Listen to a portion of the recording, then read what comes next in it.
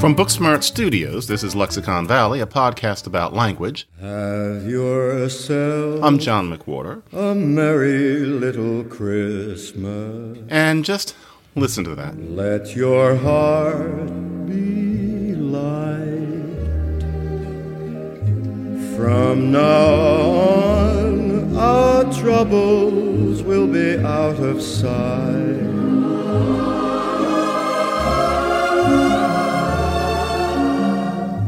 Have yourself a merry little Christmas.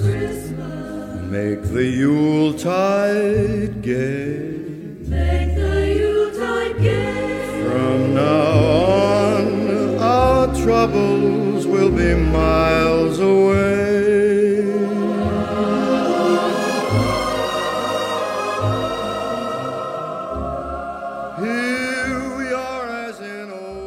That's Frank Sinatra, of course. Notice how he doesn't strain as he goes up. That's one of the joys of his voice. In any case, that song, Have Yourself a Merry Little Christmas, originally from the film Meet Me in St. Louis, and the music and lyrics are by Hugh Martin and Ralph Blaine, is for my sweetie, whose favorite Christmas song that is, but it's also a linguistics lesson, as she has taught me. For example, why not just have a Merry Christmas? What does have yourself a merry little Christmas mean? Why the yourself?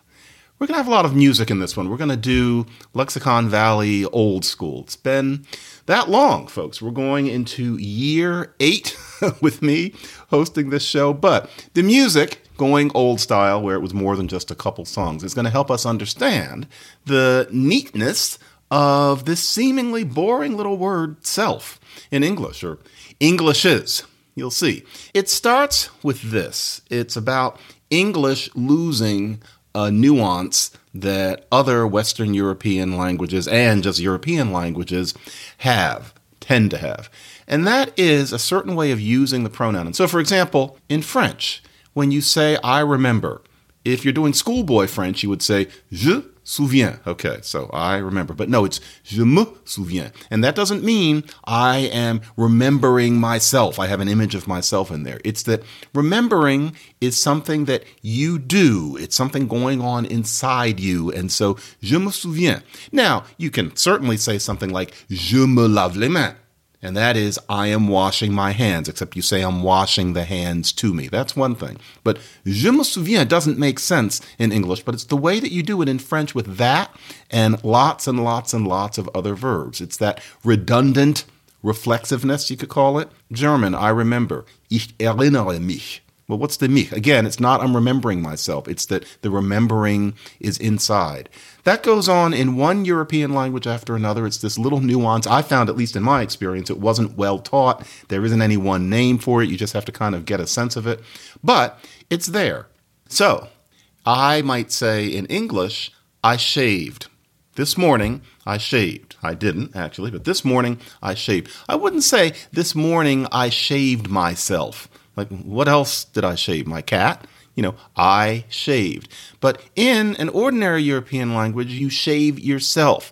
And so, je me suis rasé. I shaved in French, not je rase. I'm shaving. And notice I cannot help switching into that Charles Boyer voice for French, but not je rase. Because then, of course, it would be, well, what are you shaving? Back when I would have been 12. Some friends of mine had a friend, and she was a young lady who had grown up somewhere in the Caribbean where she had grown up speaking both English and Spanish. It wasn't Puerto Rico. It wasn't the Dominican Republic. It was somewhere smaller, and I forget where it was. She was a black woman, for the record, and she could speak both, but I could tell, and I didn't know anything about linguistics at the time, but I could kind of tell from snippets that her English was stronger than her Spanish, that she had grown up mainly in English and that Spanish was kind of the second language. And looking back just at snippets of things that she said, I know that one indication of it was that we were somewhere and she was saying, I want to go. And she said, quiero ir. I want to go, ir. But actually, quiero irme. You want to go yourself in Spanish. It's that nuance. That showed that Spanish for her, she spoke it, but it was her second language. Old English, unlike modern English, was a normal language. And so it had these redundant reflexive pronouns that don't make sense from the perspective of how we speak English now. And so, for example, if we want to say in Old English, he looked at one of his men. At one of his men, Old English voice is to anam his mana. That's at one of his men, to anam his mana. He looked at one of his men is bazea hehina, to anam his mana. So, he looked at bazea hehina. Well, what's all that? The he is he. Bazea is looked. Hina is him. So he looked him at one of his men. Makes no sense for us, but looking is something rather internal. You kind of look yourself in Old English. One that makes a little bit more sense in the Wycliffe Bible. We're in the 1300s. And so Adam and his wife hid themselves from the face of the Lord God. The way it was put, I don't have a Middle English voice. So Adam and his wife hidden him from the face of the Lord God. This is the thing. Hem meant both him and them. So they're hiding them. Basically, it's Adam and his wife hid them from the face of the Lord God. But it's not like they were hiding their children or their cats or something. It meant themselves. Now, today we would say Adam and his wife hid from the face of the Lord God. They went behind a tree. But even in Middle English, Adam and his wife hid them, meaning themselves. That's just the way it went. After Middle English, English stopped doing reflexive redundancy in that way. Now, we only do the reflexive when it's explicit, when to us it makes sense. I hurt myself, something like that. Or I thought about myself and the things that I had gone through. That's when we use the reflexive. But notice that we don't say, I hurt me. You don't say, I thought about me the way you would in Old and even Middle English. We have to add this self. We have to put it right there and make it clear. But beyond that, we don't do it. And so there are a couple of expressions in English. Actually, I think it's 3, maybe 4, where we're doing it in the old school way. But now they're just exceptional. They're idioms. And so behave yourself. Now, you can say, oh, behave, of course, but you can say also behave yourself. Well, who else are you going to behave? That is a remnant of when you would say he looked himself at his men and things like that. You perjure yourself. You don't want to repeat yourself. But those are odd things. They just got kind of stuck. Like if you've got a colander full of raspberries and you pour the raspberries out and there are going to be a few of them that are stuck at the bottom of the colander. As usual with modern English, there is an irritation with nuance. Modern English tends to leave things out that other Western and European languages often put in. And it's because of English's history of being acquired by adult Vikings for a certain long period of time after 787 CE. I still want to say AD. But that means that there's this irritation of nuance. And you know what? While we're at it, folks, did anybody say that but me? I say, well, there's an irritation with nuance, and I feel like I'm getting it from somebody else about 20 years ago, but I can't remember, and I'm going to use this little phrase, irritation of nuance, in my next book, but I want to know if I should credit anyone. Does anybody know where I'm getting that? Is the person who I'm getting this from, if I am getting it from somebody listening to this, please let me know, because I can't find it online. Online, it looks like only I said it, but I think I got it from someone else. It's interesting. Where there is still that redundant reflexive without the self, it's archaic. And so now I lay me down to sleep instead of now I lay myself down to sleep. But today, it's going to be that now I guess, remember the episode about lie and lay? Now I lie down to sleep instead of laying myself down to sleep. Lay me down, that's old. Or there's one in Shakespeare that is extremely confusing these days. It's in Love's Labour's Lost, and somebody talks about, study me how to please the eye. And what they mean by that is, I'm going to study how to please the eye. Study me how to please the eye. Now, we hear it and we think, well, maybe the person is saying that somebody should teach them how to please the eye. But no, what they're saying is, I'm going to study myself up on how to please the eye. This is one of those things that makes me think that Shakespeare needs to be not translated, but adjusted. That is hard to make sense of when it just goes right by. But for example, in Russian, study, one way of saying is uchus, where the is self. It's the reflexive marker. You study yourself, but it's not that you're looking in a mirror. It's that studying is kind of interior. And so that's the way it goes. English is odd. in that we don't have that redundant reflexive. So it means that if you hear a song like this from George Gershwin and Ira Gershwin's Let 'Em Eat Cake, their magnificent satirical musical of 1933 that was a sequel to the big hit Of Thee I Sing. This show was a flop, although it had a better score. Here's one song from it. It's called I Brushed My Teeth. It's short, but I think it's very catchy and it's very useful. Here, listen. I brushed my teeth and I washed my face and had a fine shampoo. What more can a general do when his troops are on review? He's combed his hair and he's had a shave and his underwear is new. What more can a general do when his troops are on review? When his troops are on review.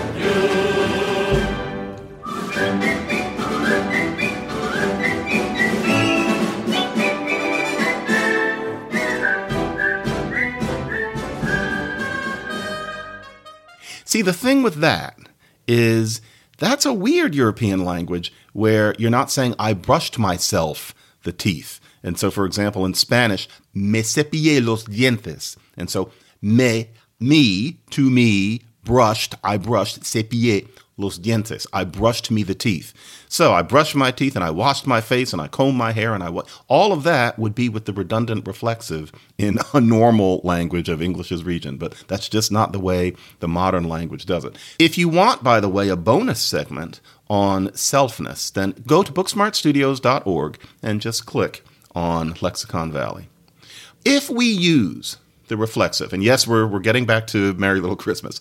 If we use the reflexive beyond those few weird cases like behave yourself, perjure yourself, and repeat yourself, we can do it, but it conveys a shade. It gives a little bit of attitude. It conveys a nuance. And specifically, that nuance is that you're calling attention, you're shining a little flashlight on the fact that what you're doing is going to be for your benefit, or you're telling somebody to do something for their benefit. Suppose you say a woman got herself a pretty boyfriend. And I don't know what kind of sentence that is, but a woman got herself a handsome boyfriend. Okay, she could just say, I got a handsome boyfriend. I got myself a handsome boyfriend means that it's a benefit to you. It's something that you got for yourself. It worked well. And here's where you have yourself a merry little Christmas. It's like you're poking somebody in the chest and saying, have yourself a merry little Christmas. You deserve it. You've had a hard year. You're giving them a shoulder rub or a bunch of farmers market beets or something. Have yourself a merry little Christmas. And we can even do it without the self. There are ways of doing it, but it still has that meaning. What comes to mind is Cat on a Hot Tin Roof. No musical of that, by the way, so don't worry. But Tennessee Williams' play. And there's this one scene where poor Big Daddy knows that he's dying, and he talks about how he's going to go out and try to sow his wild oats again before he dies. And he says, I'm going to cut loose and have, what is it they call it? Have me a ball. Okay, why can't he just have a ball? Instead, it's have me a ball. Have himself a ball, the benefit, like he's going to have a good meal, something like that. Whereas the contrast is with lay me down. So now I lay me down to sleep. That's archaic. It doesn't mean I'm going to lay my damn self down and yawn and relax. I'm going to do myself a favor. It just means I'm going to lie down. Well, I did it without thinking. Lie down. Because I really think that we need to stop with the lie and the lay. I think, yeah, I'm getting it, just like you have to say Billy and I went to the store. In any case, you know that weird voice that I was just doing with the have me a ball? What I'm trying to do is imitate Burl Ives. Burl Ives was the original Big Daddy. He did it in the unfortunate but often well-acted movie. Maybe many of us are more familiar with Burl Ives as the snowman in Rudolph the Red-Nosed Reindeer. He looks like Burl Ives, and that's Burl Ives' voice. He had a wonderful voice, and you've actually heard it a lot on this show if you're a long-time listener, because he sings the song that I used to play when I was going to let loose with vulgarity and profanity, Fupa Woopa John. And you know, let's hear Fupa Woopa John just because it's the end of the year and you get to hear Burl Ives. Short song, one of my favorite cuts in the history of recorded sound. Saw a flea kick a tree, Fupa woopa, foopa, woopa. Saw a flea kick a tree. Foopa, woopa, John. Saw a flea kick a tree in the middle of the sea. Well, John, oh, John, foopa, woopa, John. Saw a bat chase a cat. Foopa, woopa, foopa, woopa. Saw a bat chase a cat. Foopa, woopa, John. Saw a bat chase a cat. Heard the cat say, please, bat scat. Oh, John, foopa, woopa, John. Saw a bear comb his hair. Foopa, woopa, foopa, woopa. Saw a bear comb his hair. Foopa, woopa, John. Saw a bear comb his hair in the middle of the air. Oh, John, a foopa, woopa, John. You know, there are more lyrics to that. Like one of them is, saw a crow flying low, foopa, woopa, foopa, woopa. Saw a crow flying low, foopa, woopa, John. Saw a crow flying low, several miles beneath the snow. Whoa. That is the last time I'm ever going to imitate Burl Ives. In any case, this is the story of self. Words have extended meanings. We always think, well, it's what's in the dictionary, but no, each word that's at all interesting is a little diagram where you start with the central meaning and then there are all these radiations outward. Self, for example, also makes things exclusive. It means that you're focusing attention upon one person. And so, for example, I'm going to do this by myself. I'll do it myself. Keep it among yourselves. You're closing in the circle. It was the perpetrator himself. It's the self same thing. So there, you're not talking about a person, it's a thing. But once again, self narrows things down, that exclusivity. It's another meaning of self. Then there are other selfie things. It's a very interesting little word. If self is about the reflexive, you're kind of bringing it all back in upon yourself, and it is bringing in a circle of attention, it's focusing, it's making things exclusive, then you might imagine that in some kinds of English, self would be used to convey a self-inflated kind of self-image, even if it's from the outside. So in many across the ocean English dialects, UK, Ireland, etc., oh, himself is in the room now. Well, why don't you ask himself? You don't say myself, or at least I think only a psychopath would, but you talk about, oh, well, that's himself. That's non-standard. Or another interesting example is, think about in French, and so the word for self is même. You do it yourself, you do it your même, right? But you can also use même in another way. And so let's say that there's a robot. The robot can eat, the robot can urinate, the robot can play the glockenspiel, and the robot can even talk. Well, in French, il a même parlé doesn't mean he talked himself. It means he even talked. Il a même parlé. It makes a certain sense because, once again, you're bringing the circle in. So not only can it eat, not only can it pee, not only can it play a rather unpleasant instrument, but it also can talk. Even that. It's self-talk. Self-same and that usage of même are really variations on the same thing. This is why that's interesting. You find the same thing in most English Creole languages that are part of the family of Creole languages that emerged probably in Barbados and are now spoken all over the Caribbean and the surrounding region, and then later were transported to West Africa, where they form the basis of what is now Creole in Sierra Leone, Nigerian quote-unquote pidgin, which is actually a full Creole language, and Cameroonian pidgin, which again is a full Creole language. I actually think all of that began on the West African coast, went to the Caribbean, and then went back to the West African coast, but that's a rant that need not concern us here. You might want to read or skim my book, The Missing Spanish Creoles, to hear my truly ingenious theory about this, but let's pretend it started in the Caribbean. Point being that there is an expression in those languages that would really throw you unless you had experience with learning it and seeing it used in context. So, Jamaican patois. And Jamaicans, I'm sorry that I'm not going to say this right, but he even had another horse. Just this ordinary sense. He even had another horse. Nay. Okay. Imha one next ha self. Imha, he had, imha, another horse. wa next has, a next horse. That's another horse in Jamaican patois. It straddles the line between being a different language and being a dialect of English. You really cannot decide one or the other. It depends on sociopolitics, etc. But imha wa next has self. If I say that to you, you don't know what that means, but all these are English words. So imha wa next has self. Well, what's the self? What's horse self? And it doesn't mean he himself had a horse. Why would you say that? He himself had a horse. What that means is he even had another horse. Imha wa next has self. It's used in that same way, probably in those Creoles, not because of French, but because Irish does that too. It's something that can happen to a self. It comes to mean even in that elusive way. And then there's another example of this.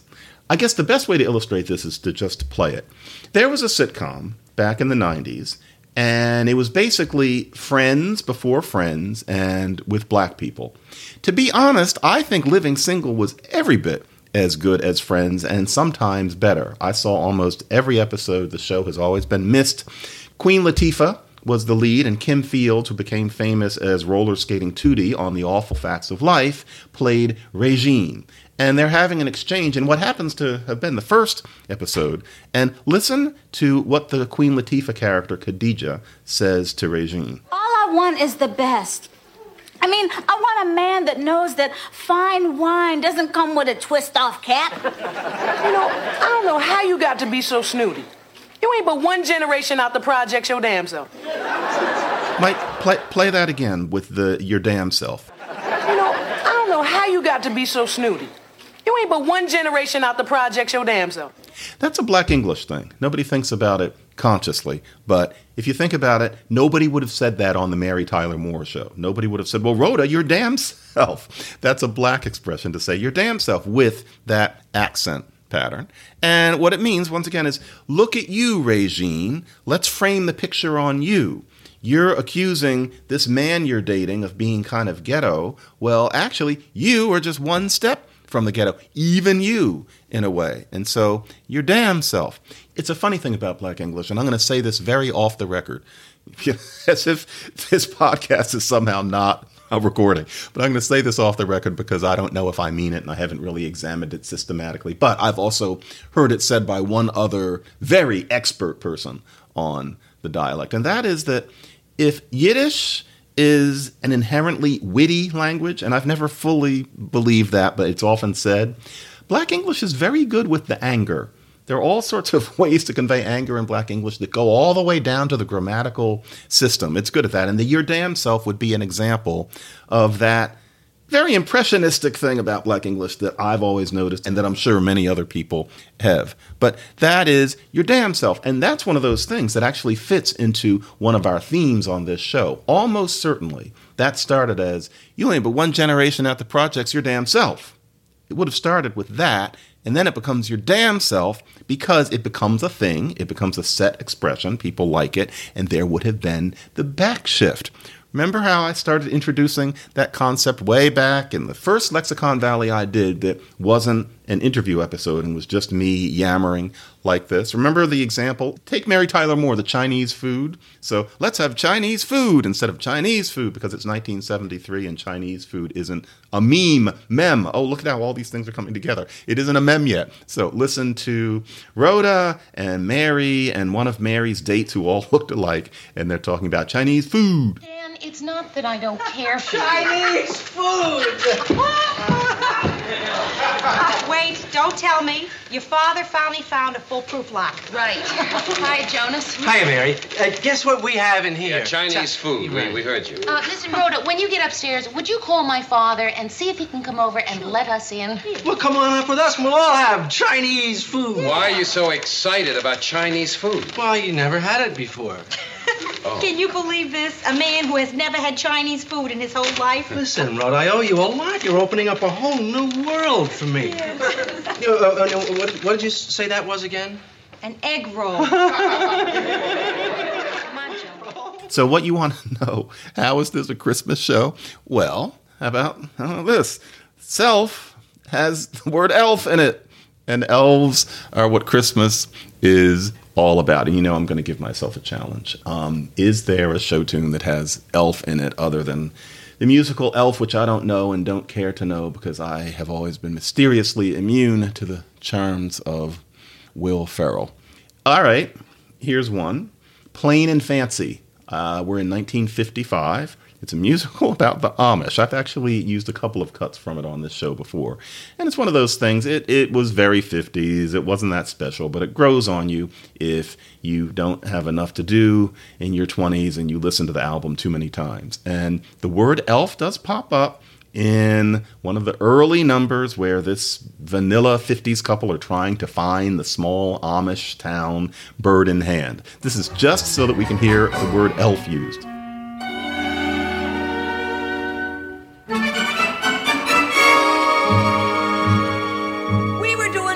On the Pennsylvania Turnpike where the toll gates and the Howard Johnsons grow.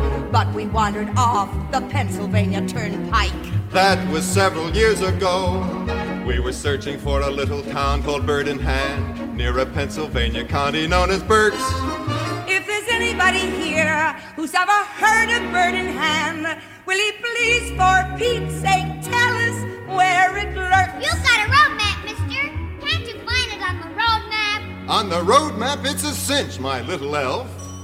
What eludes us is the town itself.